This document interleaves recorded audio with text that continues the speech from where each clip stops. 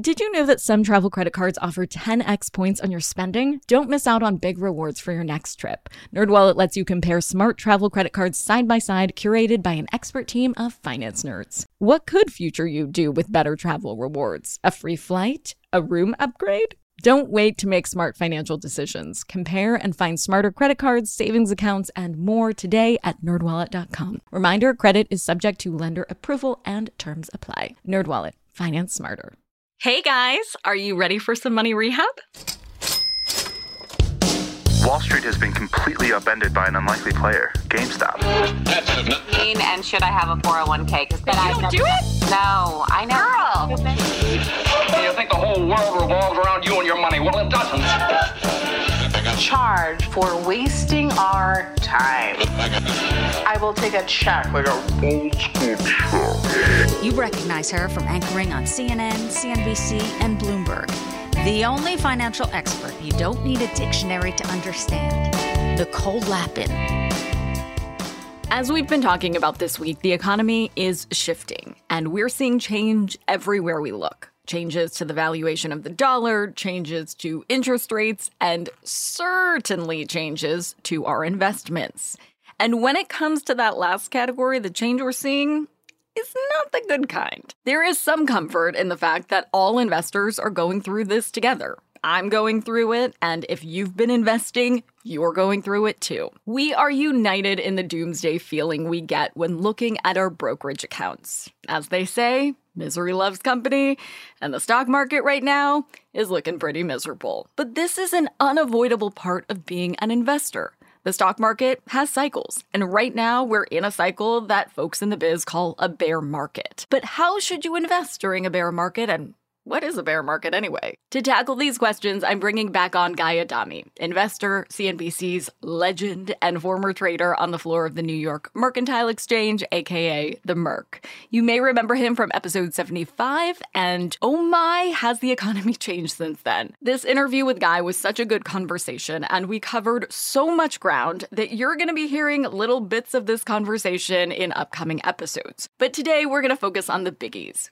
What should you be buying right now? What should you be selling right now? Or should we all just be sitting tight?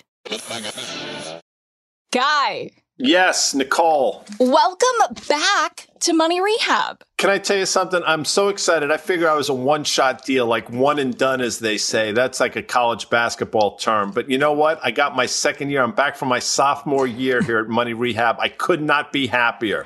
We're going to knock it out of the park because that's what you do. I try. I do my best. You know, you got to make an effort in life, right? I mean, I don't always succeed, but I always try hard. That's true. It's like my dancing skills. What I lack in skill, I make up for in enthusiasm. But let's get to the market. Yeah. What the fuck is going on?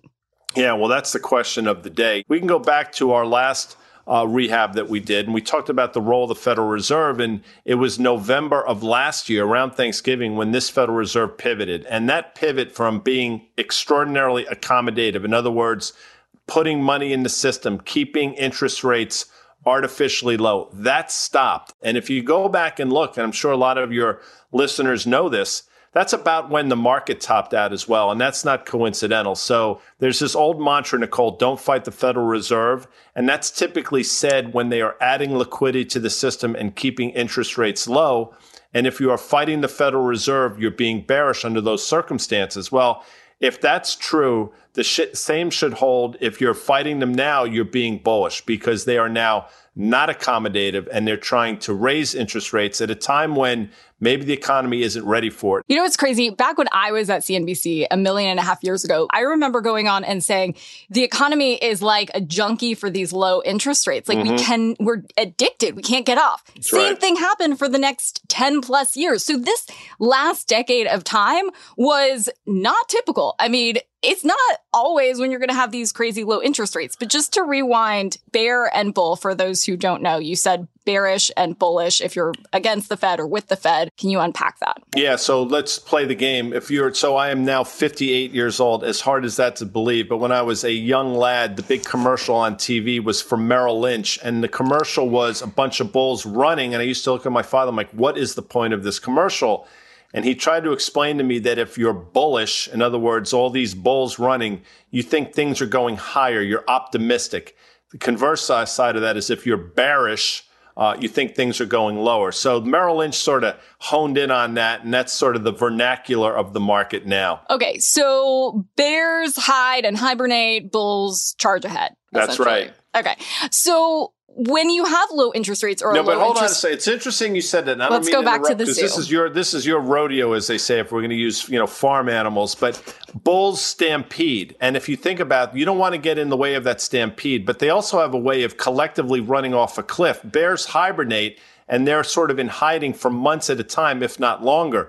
But when they come out of hibernation, that's when you really have to watch out. So as these bears continue to the bulls are running seemingly off a cliff right now. The bears at the same time are coming out of hibernation. So you have a lot of weird factors coming out for you people that want to play Bronx Zoo here on Money Rehab.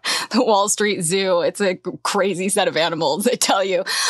So when the bears come out, what does that mean? So they've been hibernating, they've been chilling, they have some energy, and they come out and they what? Drag the market down more? That's exactly right. They're trying to take advantage of what they perceive to be weakness in the market. And this weakness is coming on the back of a couple things. As I mentioned, a Federal Reserve that's trying to raise interest rates, number one. But number two, at a time when things are slowing down, and I'm sure your viewers and listeners know things are effectively slowing down. And they're slowing down for a number of reasons, not least of which inflation is running amok. Now, the problem with that is this is the same inflation that the Federal Reserve had been begging for years. And one of the reasons they kept rates as low as they were is because they were trying to spark inflation, trying to create inflation, trying to get things working through the system. And one of the comments that I made, and I might have made on the podcast last time we did it, is be careful what you wish for, because you might just get it. And not only did the Fed get the inflation that they coveted,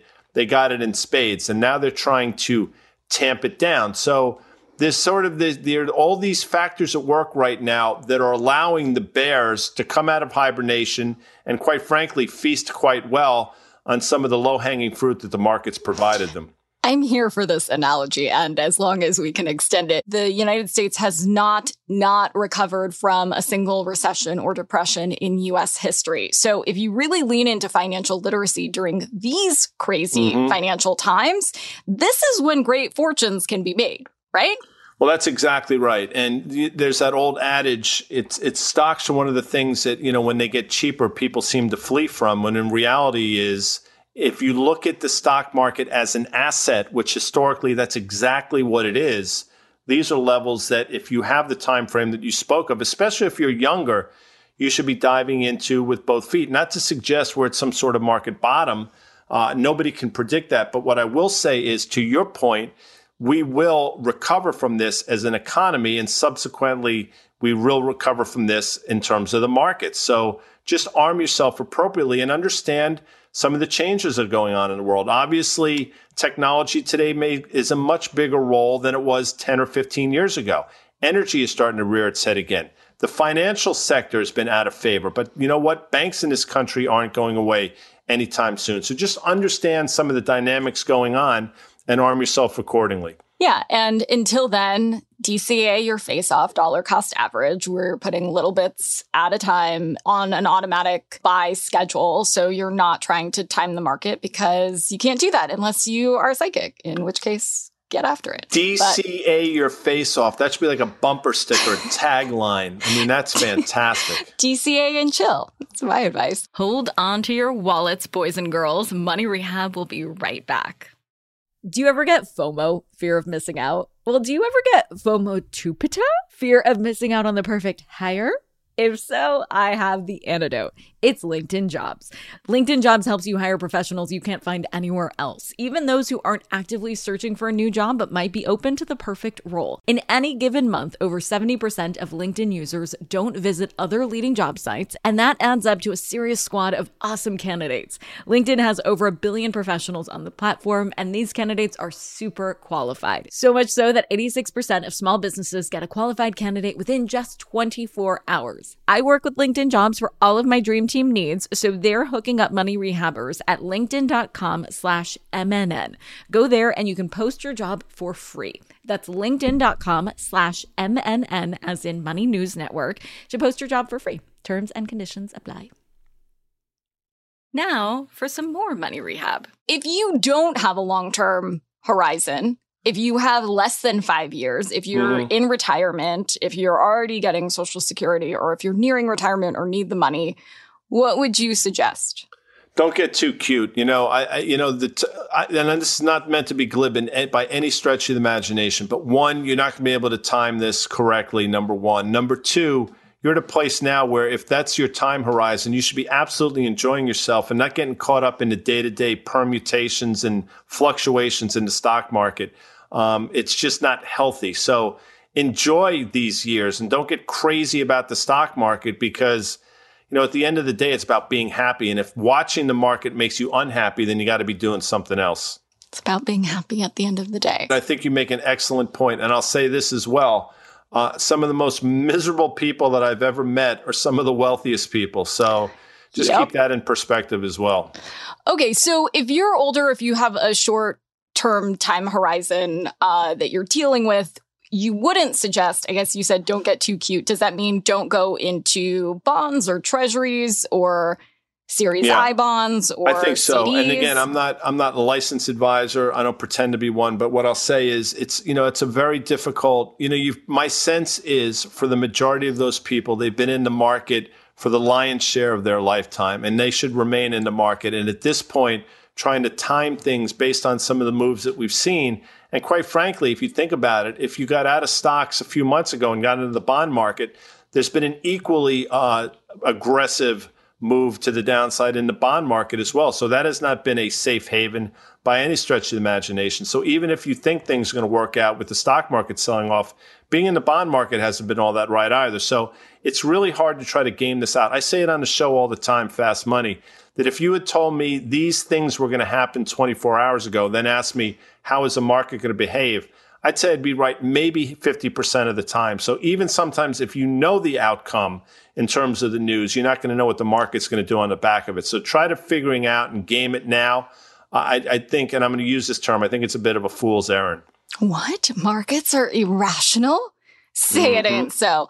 It's really important to try and take emotion out of it. Buy low, sell high is one of the few adages to try and stick to. The problem is you don't know where the low is. You don't know where the high is. So don't try to pretend like you do. With interest rates, though, just on a sort of overall level, when interest rates go up, that's good for savers. So the savings accounts that you were getting bubkiss in, 0.1 basis point or whatever, 0.01%, now are going to actually become real interest rates. Well, finally, right? We're finally starting to reward people that have been trying to do it right for all these years. When rates were kept artificially low for literally decades, that hurt the savers. And in some ways, it forced them out the risk curve. It forced them to be in things that they might not want to have been in. For example, stocks, which wound up doing pretty well, but now we're seeing the other side of that mountain. So one of the ramifications for artificially low interest rates, it forced people out the risk curve. Now with rates getting back to some semblance of normalcy, albeit at an extraordinarily fast pace, to your point, it's going to reward people that are trying to do it the right way, trying to do it by saving. For today's tip, you can take straight to the bank. Again, it bears repeating. Get it? Bear. The stock market has recovered from every single dip and recession in U.S. history. So if you have the time horizon, don't get off the roller coaster in the middle of the ride. Pros like Guy don't cash out of investments, or good investments rather, when the stock market falls. They actually buy more and use the reasoning that good investments are essentially having a sale. And who doesn't love a good sale? Spend my money. Money Rehab is a production of iHeartRadio. I'm your host, Nicole Lapin. Our producers are Morgan Lavoie and Mike Coscarelli. Executive producers are Nikki Etor and Will Pearson. Our mascots are Penny, and Mimsy. Huge thanks to OG Money Rehab team Michelle Lands for her development work, Catherine Law for her production and writing magic, and Brandon Dicker for his editing, engineering, and sound design. And as always, thanks to you for finally investing in yourself so that you can get it together and get it all. Spend my